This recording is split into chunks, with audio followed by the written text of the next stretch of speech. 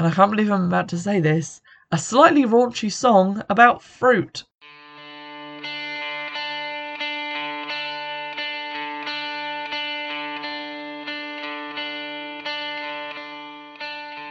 Hello and welcome back to Witch Fix. Today we're looking at The Wicker Tree from 2011, and this is a sort of spiritual successor to the original Wicker Man film, which I just recorded an episode on yesterday.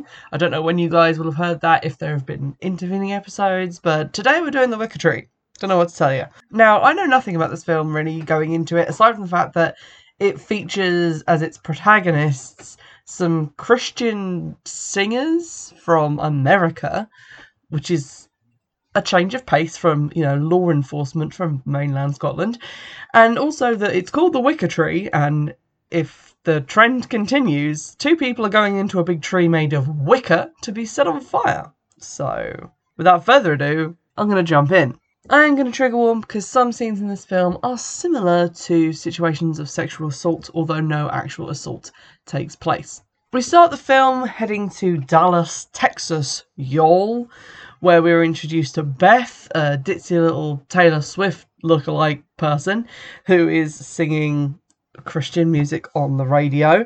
She then gets into a big white limo and goes off to meet Steve the cowboy. That is his only personality trait, and they make out in the limo, which does not seem very Christian. They then go to their church, which it seems a little tacky to turn up to church in a limo, but that's just the kind of people they are, I guess.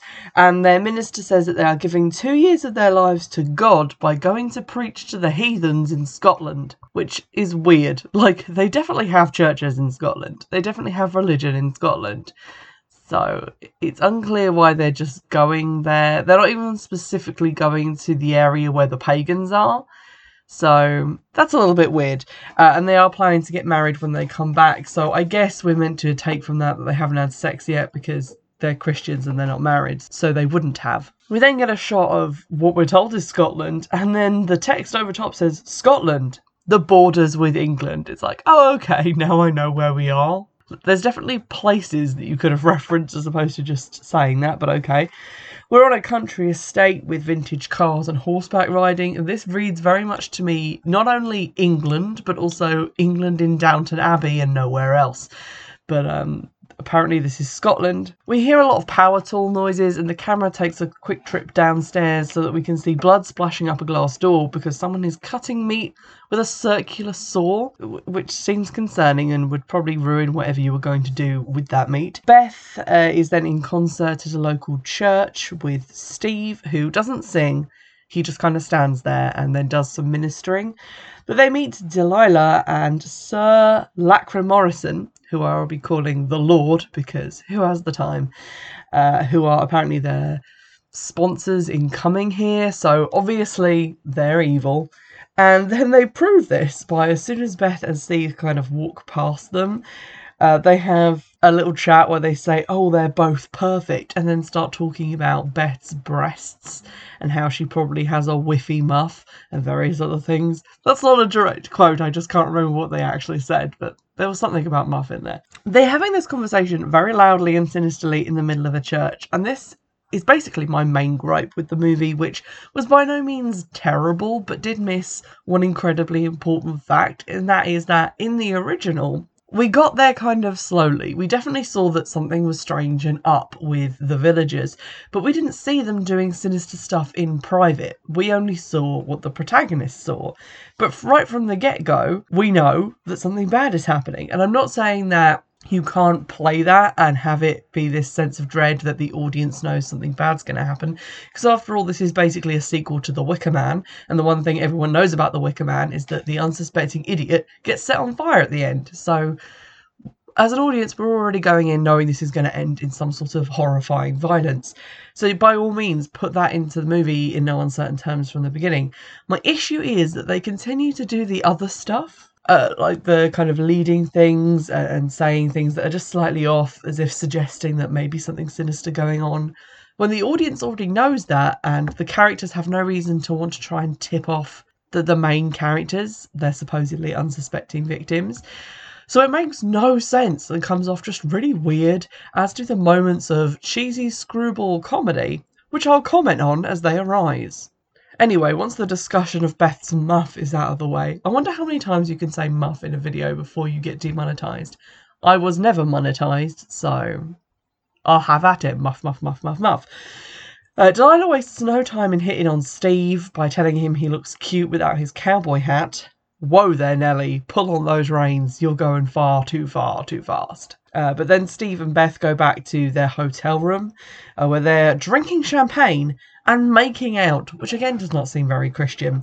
They then have a little bit of a grope sesh, but when Steve tries to undo her dress, she reminds him of their promise rings, which are very important to them because they are remaining abstinent until marriage, which Steve says he will never get used to, or worries he'll never get used to. So this sort of implies that they are born again and have had previous sinful lives, which is further confirmed when the news, following up the story of Beth's arrival in Scotland, plays a clip of her country music video from a long time ago, which is called, I've forgotten the name of the song, but let's just say Trailer Trash Muff, where she kind of dances around in a little miniskirt, and to be honest, it's still stupidly tame. Like, it's not incredibly raunchy or filthy. It's no Christina Aguilera video from the early 90s, so I don't really see what the issue is, but Beth definitely hates seeing it and seeing that side of her career, so obviously that's going to come back and bite her later.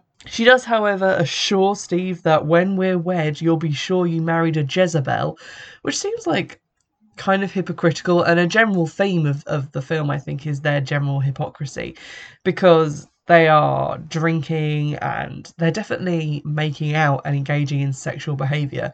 Whether or not they have sex is irrelevant. They're kind of following the letter of the religious law as opposed to the spirit of it, which would be abstaining from any of that behaviour entirely.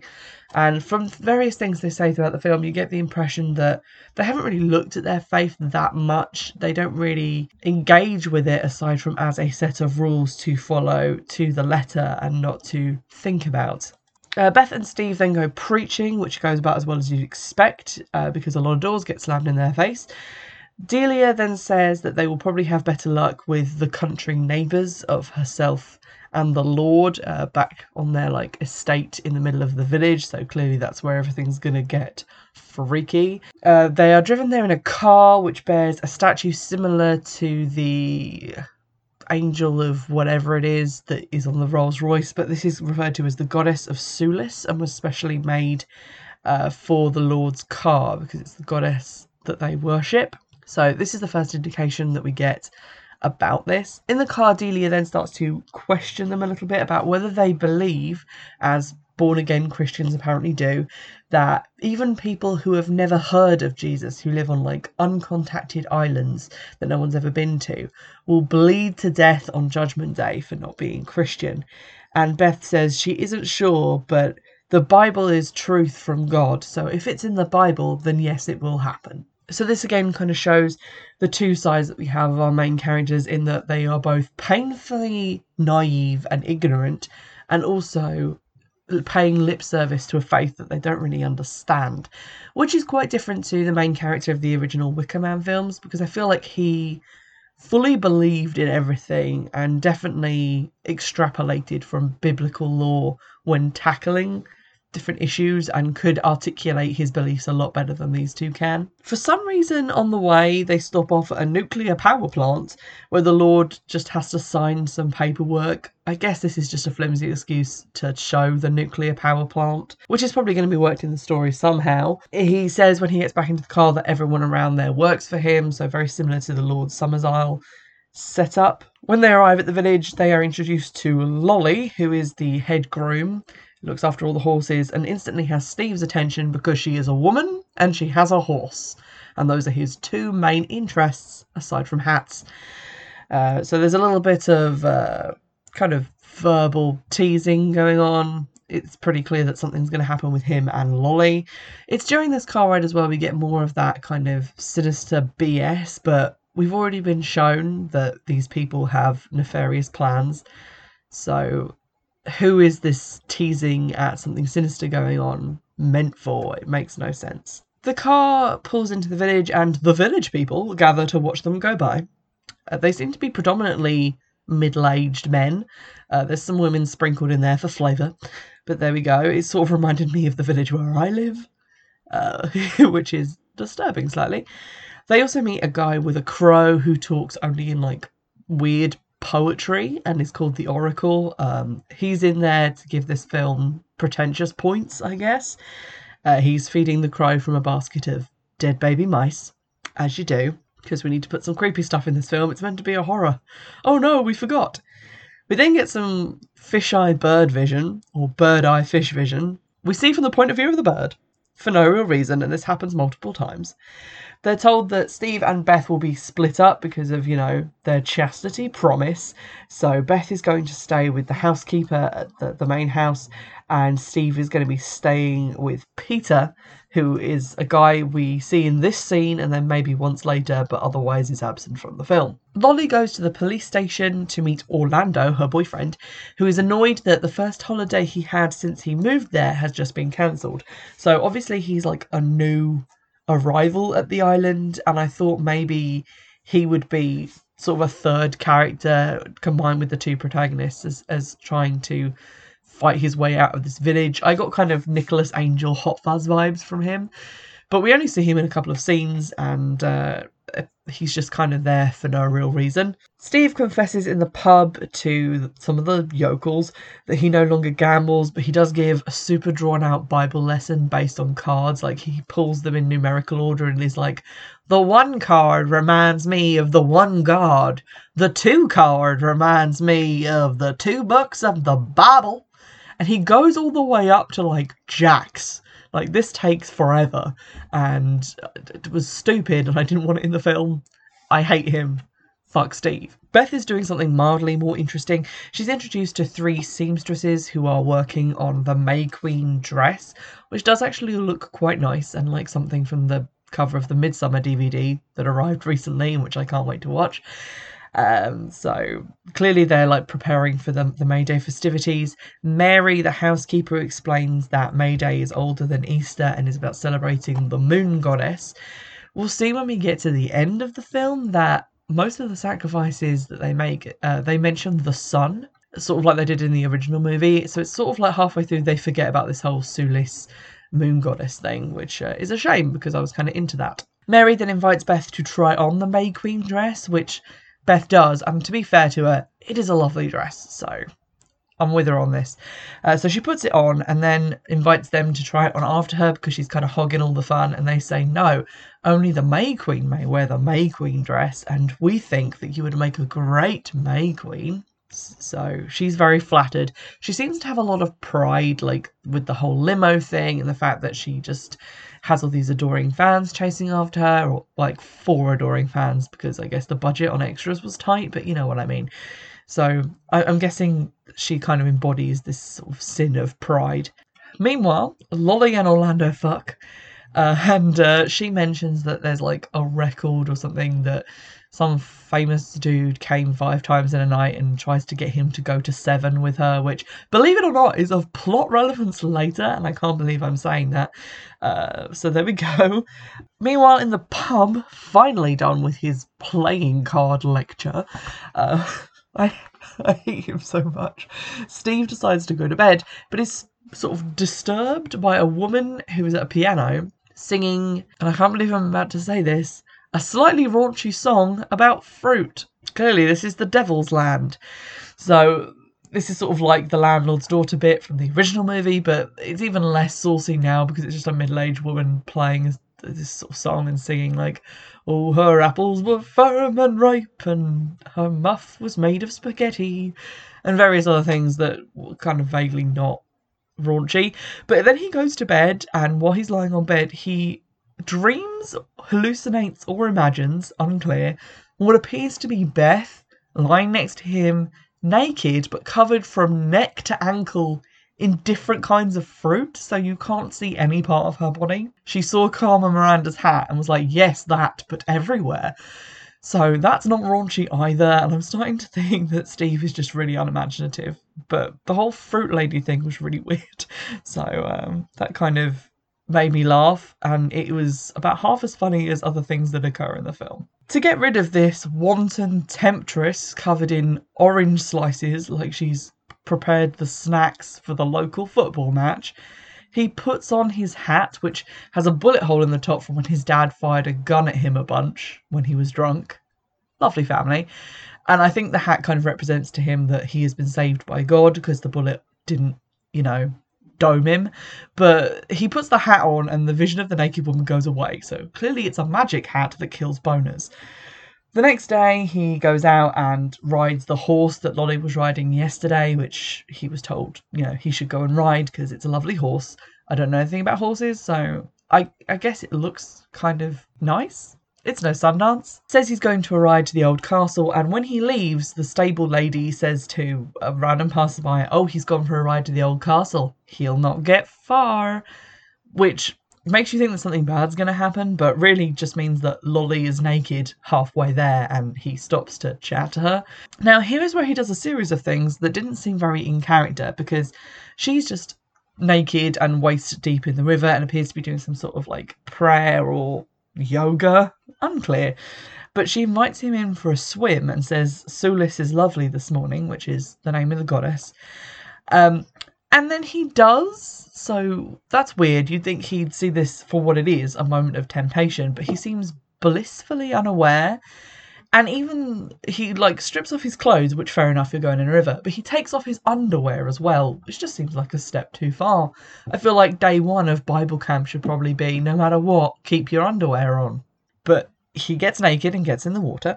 She explains that the river is Sulis' sacred spring, and again Steve reiterates that he believes whatever's in the Bible.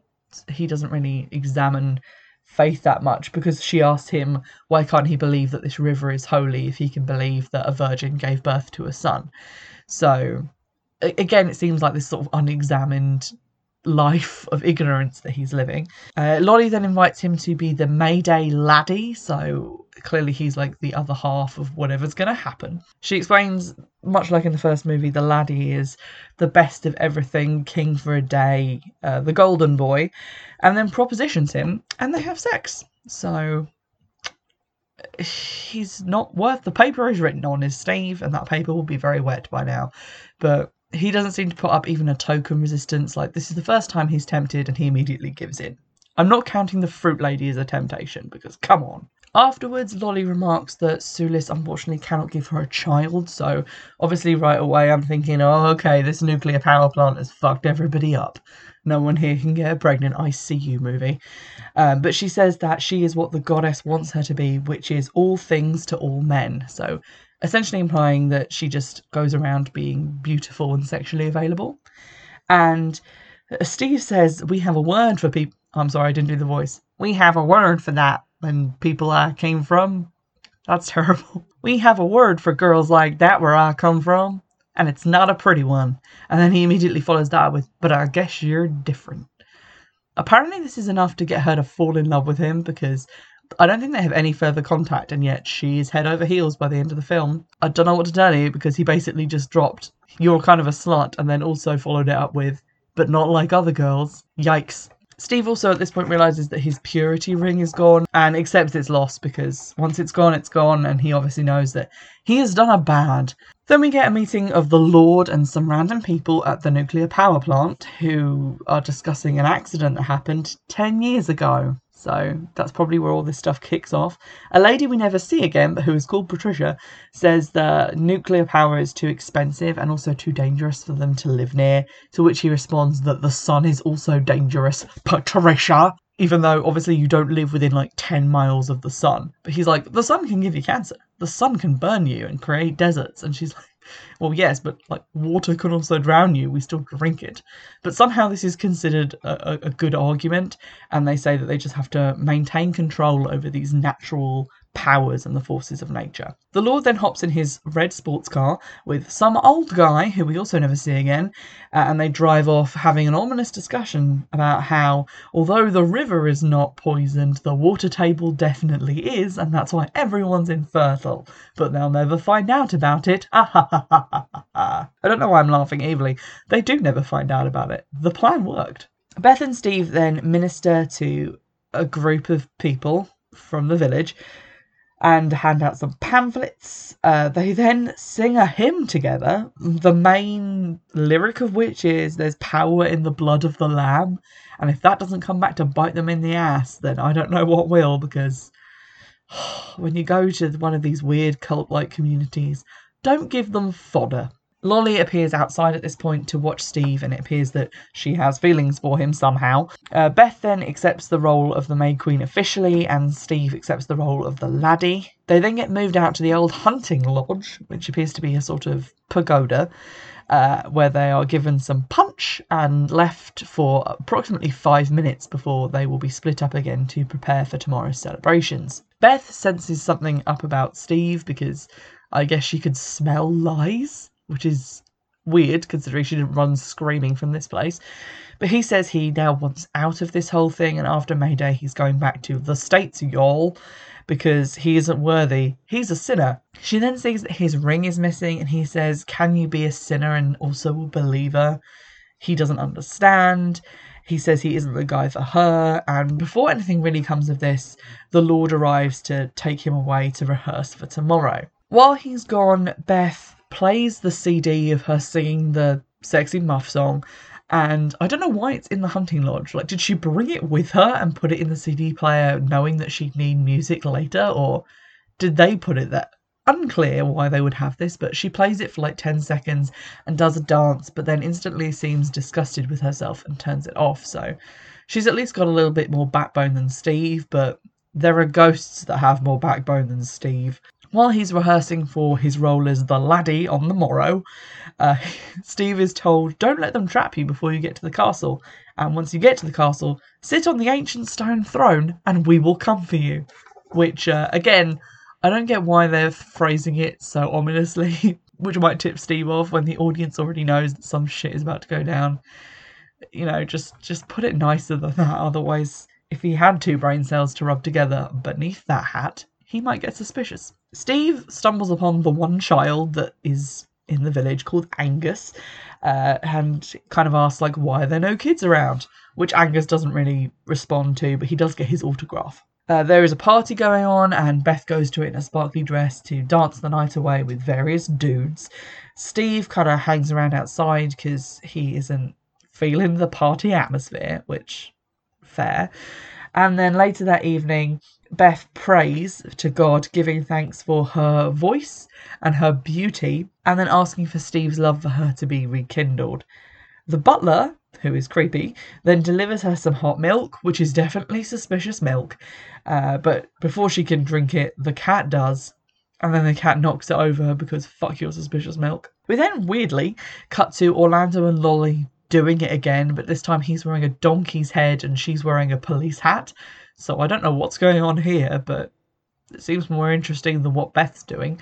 But then, like, they're apparently going for the record that, remember I mentioned that earlier and how it would be important? He's asking her if she'll finally give him information about the cult that is reported to be in the area when they go for number 7, and then the next scene is just an ambulance. So I guess, absent any other information, his dick snapped off and he died. The next morning, Delia goes up to check on Beth, but finds Beth upsettingly alive, and the cat dead on the floor, so she goes to dispose of the dead cat. Her and the Lord and the butler then conspire, and the butler is ordered to give Beth a shot of the usual, so clearly they've done this before, and then to get her ready. So maybe the milk was meant to put her to sleep and not kill her, but it definitely killed that cat. Delilah, this is like the only interesting part in the film. Delilah then asks the Lord about something that Mary asked her previously, which is if the Lord is a sincere believer. And he has an actual interesting response to this. We have a little flashback where Christopher Lee watches him paint the laddie on the bridge and tells him that it's basically all part of the food chain. And man is always wondering if he can change his fate. And the answer is always no, but he keeps trying. So belief is not necessarily a rational thing. It's just something that we can't help. And then he talks to Delia about it and says that if he was a priest, his god would be the Christian god, and if he was a Hindu, his god would be yada yada yada. and then says the old religion fits our needs at this time. So basically what he's saying is, whatever I need to be, I'll follow the God that corresponds with that. And right now I need to be in control of the nuclear power plant, in control of this whole disaster situation, so this is the best course of action. So in the first film, we kind of didn't really know what Lord Summersile was about, whether he did believe or whether it was just a way to control people. But here it is very much a thing of, this is just a means to an end for this guy, which I thought was quite interesting, because it's sort of just a means to an end for Steve, sort of, but Beth definitely, because Beth's whole fame and career is built around Jesus and is built around this religion, which she doesn't necessarily even know that much about or think about in terms of it being a religion. She just follows the guidebook. So that was quite an interesting parallel. Unfortunately, from this point, everything goes bongwater bonkers, so hold on to your hold hats, ladies and gentlemen. Mayday begins, and everyone assembles as if for a fox hunt to begin chasing the laddie. At this point, Lolly cuts what I think is called the girth strap on Steve's saddle, so the bit that holds the saddle on the horse. She cuts that part way through, so at some point that's going to break and something's going to happen. The butler then goes to inject Beth, holding the largest syringe that I've ever seen, full of black goo, at face level, as he goes behind glass doors to get to her room. So he's not being that sneaky about it. If anything, he's kind of hamming it up. But he goes to inject her with the huge syringe full of black shit. She isn't having this, so she stabs him with a piece of the broken milk glass from the previous day. In a following scene, it's revealed that she appears to have stabbed the butler in his nether regions, and this is played for laughs, which is an odd turn to take in this ostensibly horror film. But we see the butler lying on the kitchen table while the housemaid puts ice and alum powder on his partially severed googlies, which is what they call them in the movie. And then he goes off to recapture Beth, who's run off, and says he'll return her in mint condition, ready for Mayday. Beth, meanwhile, runs through the village, knocking on doors, trying to get help, but nobody hears her because they're all out chasing Steve. Steve, meanwhile, gets thrown when the girth strap on his horse breaks, and he falls on the ground, but he then just gets up and proceeds to continue the ride, but bareback. So what about his poor googlies? But at this point it becomes kind of clear that Lolly is disappointed by this and clearly wants to stop the ride. I guessed it was to catch him herself, but there is a different reason later on. Beth finds Jack, the pretentious guy who only speaks in poetry, but he is of course of no help. But she goes into his house and finds a working phone, but then she can't use it because she doesn't know how to work a rotary dial. She's just like, this is madness, I can't dial numberers. And then she gets attacked by the butler. So it wasn't a case of oh no, the phone is dead. It was just, you are from a generation that does not understand this incredibly not efficient technology. So that's unfortunate. Lolly, meanwhile, manages to waylay Steve as he is riding and tells him not to go to the castle but to follow her. However, he was told by the Lord that people would try and trick him on the ride, and he thinks that this is part of some silly Mayday game. So he ignores her and rides to the castle, and thus certain death. We then return to Beth, who is face down on a kitchen table, naked and being lightly brushed with oil, which made me think, hello, are they going to eat this woman? But apparently not, because the butler says that the oil just makes her easier to peel.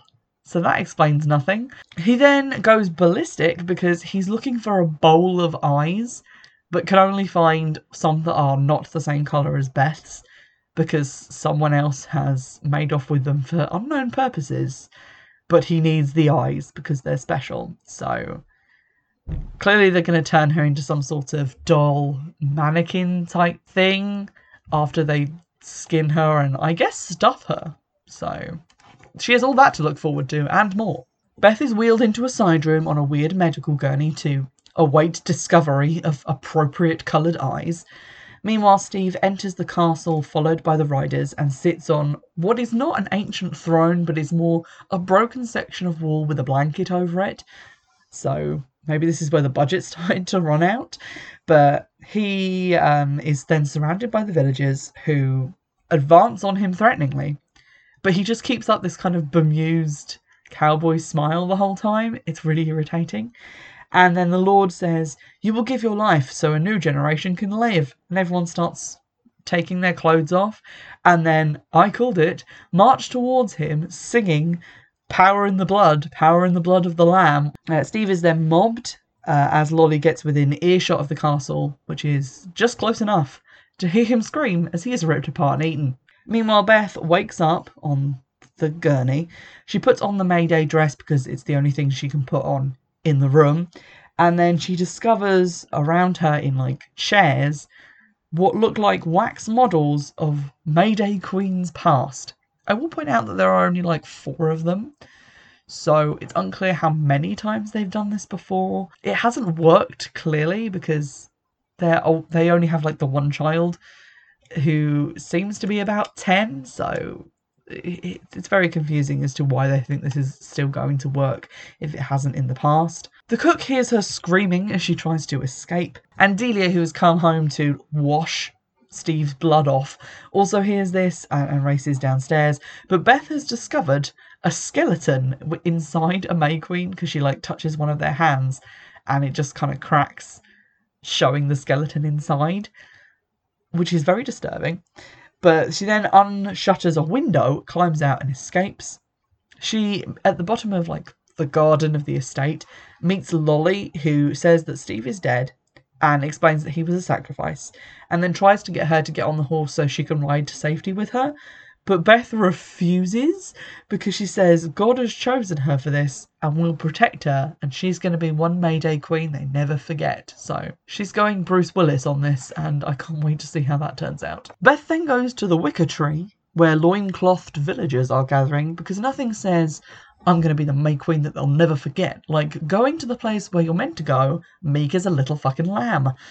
The tree is sort of made of like woven sticks and does appear to be like 2 people kind of entwined with their arms in the air, so it looks like a tree, which I'll give them credit for is very cool design. She then asks, "Where's Steve?" And I'm like, excuse me? Honeysuckle Weeks just told you where Steve was. Steve is dead. Listen. But then Danny, who is the one guy in the assembled villagers who we sort of recognise from being around before, is like, Steve is dead and you'll never find his body because it's all gone. And doesn't quite let out a satisfied belch, but the intent is clear. She then, bold move, and probably the only bold move she makes in the film, pushes the Lord onto the petrol-drenched tree and throws a lit torch on him, which sets him on fire, and he goes up like a polycotton blend. It is astounding, but he burns, which is sad, and then she turns around and is all like, "Your king is dead! Sing for your laddie!" Which makes no sense, but the villagers sing the laddie song again because I feel like maybe they feel they owe her that much. And then they slowly walk back to the village with their tails between their legs like, "Aw, we didn't get to set that lady on fire." But my question was, if they were going to set her on fire, like, what came first? The peeling? Then the fire? And then the stuffing? Because if you burn her, there isn't going to be much left to stuff. So either this is a confused attempt at a plot or a very clever red herring. Beth, as the sun goes down and everything goes dark, runs away across the fields, I'm assuming to try and find safety. And she meets Angus, the one child, and he says he will try and lead her to the next village, but he leads her into an ambush because Angus is indoctrinated. So after the ambush in the spooky woods, we cut to an unspecified amount of time in the future, but I'm guessing 9 months, because Lolly is giving birth to Steve's child while wearing his cowboy hat. And then Delia holds it up to the window and goes, "A son! May God send us more men so we can have more children." And then we cut downstairs to where the butler and the maids are dusting the May Queens with like a feather duster and hoovering, and we see that one of them is Beth. Have no fear, they did find eyes. She looks great. Overall, I think it's quite a successful film. Like, the plot makes sense and there's some good moments in it, like the bit where she finds all the May Queens sitting around like the House of Wax is pretty creepy and effective, as is the bit where you kind of see Steve finally realise what is going on and he realises just what kind of danger he's in. Unfortunately, there's a lot of unintended comedy moments, like just the little touches, like Lolly wearing the cowboy hat while she's giving birth, the whole business with Orlando, the police detective whose dick snapped off, like the oiling of Beth's body and the funny search for the eyes. It's just kind of weird and stops it from being as unnerving as it could have been. I also feel like if we're going to do the thing where the audience knows what's going to happen and the main characters don't, you can do that, but then dispense with all the leading stuff because it doesn't really make sense to have it anymore, which is a little disappointing.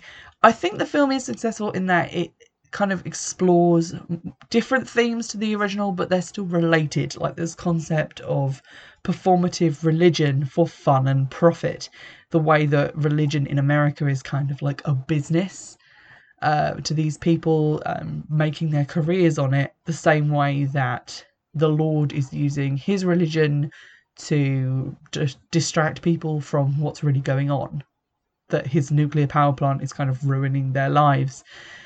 So I kind of get that, and that's an interesting way to take it. My issue was that it doesn't really make sense to have that ritual, because in the original Wicker Man, they set him on fire in a big wicker man, and that's to ensure that their harvest is successful. And that is kind of based on sacrifices that actually occurred, broadly speaking.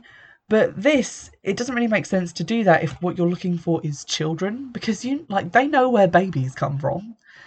Why don't they just lure 10 men there and then get them to have sex with all the young women and then kill them as a sacrifice?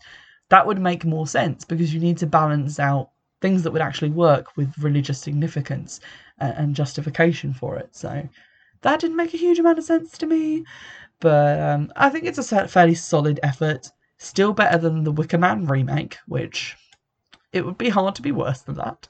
But in terms of unintentional comedy, they are both kind of up there. But I would say it's a pretty good watch, and if you think that maybe the original Wicker Man is going to be a bit slow for you and a bit dated, then this is probably a pretty good replacement for it, because a lot of the same themes are there. It just has a lot more gore and action and stuff, and a lot more nudity and sex and relationships and all that messy stuff going on throughout, as opposed to saved up until the end.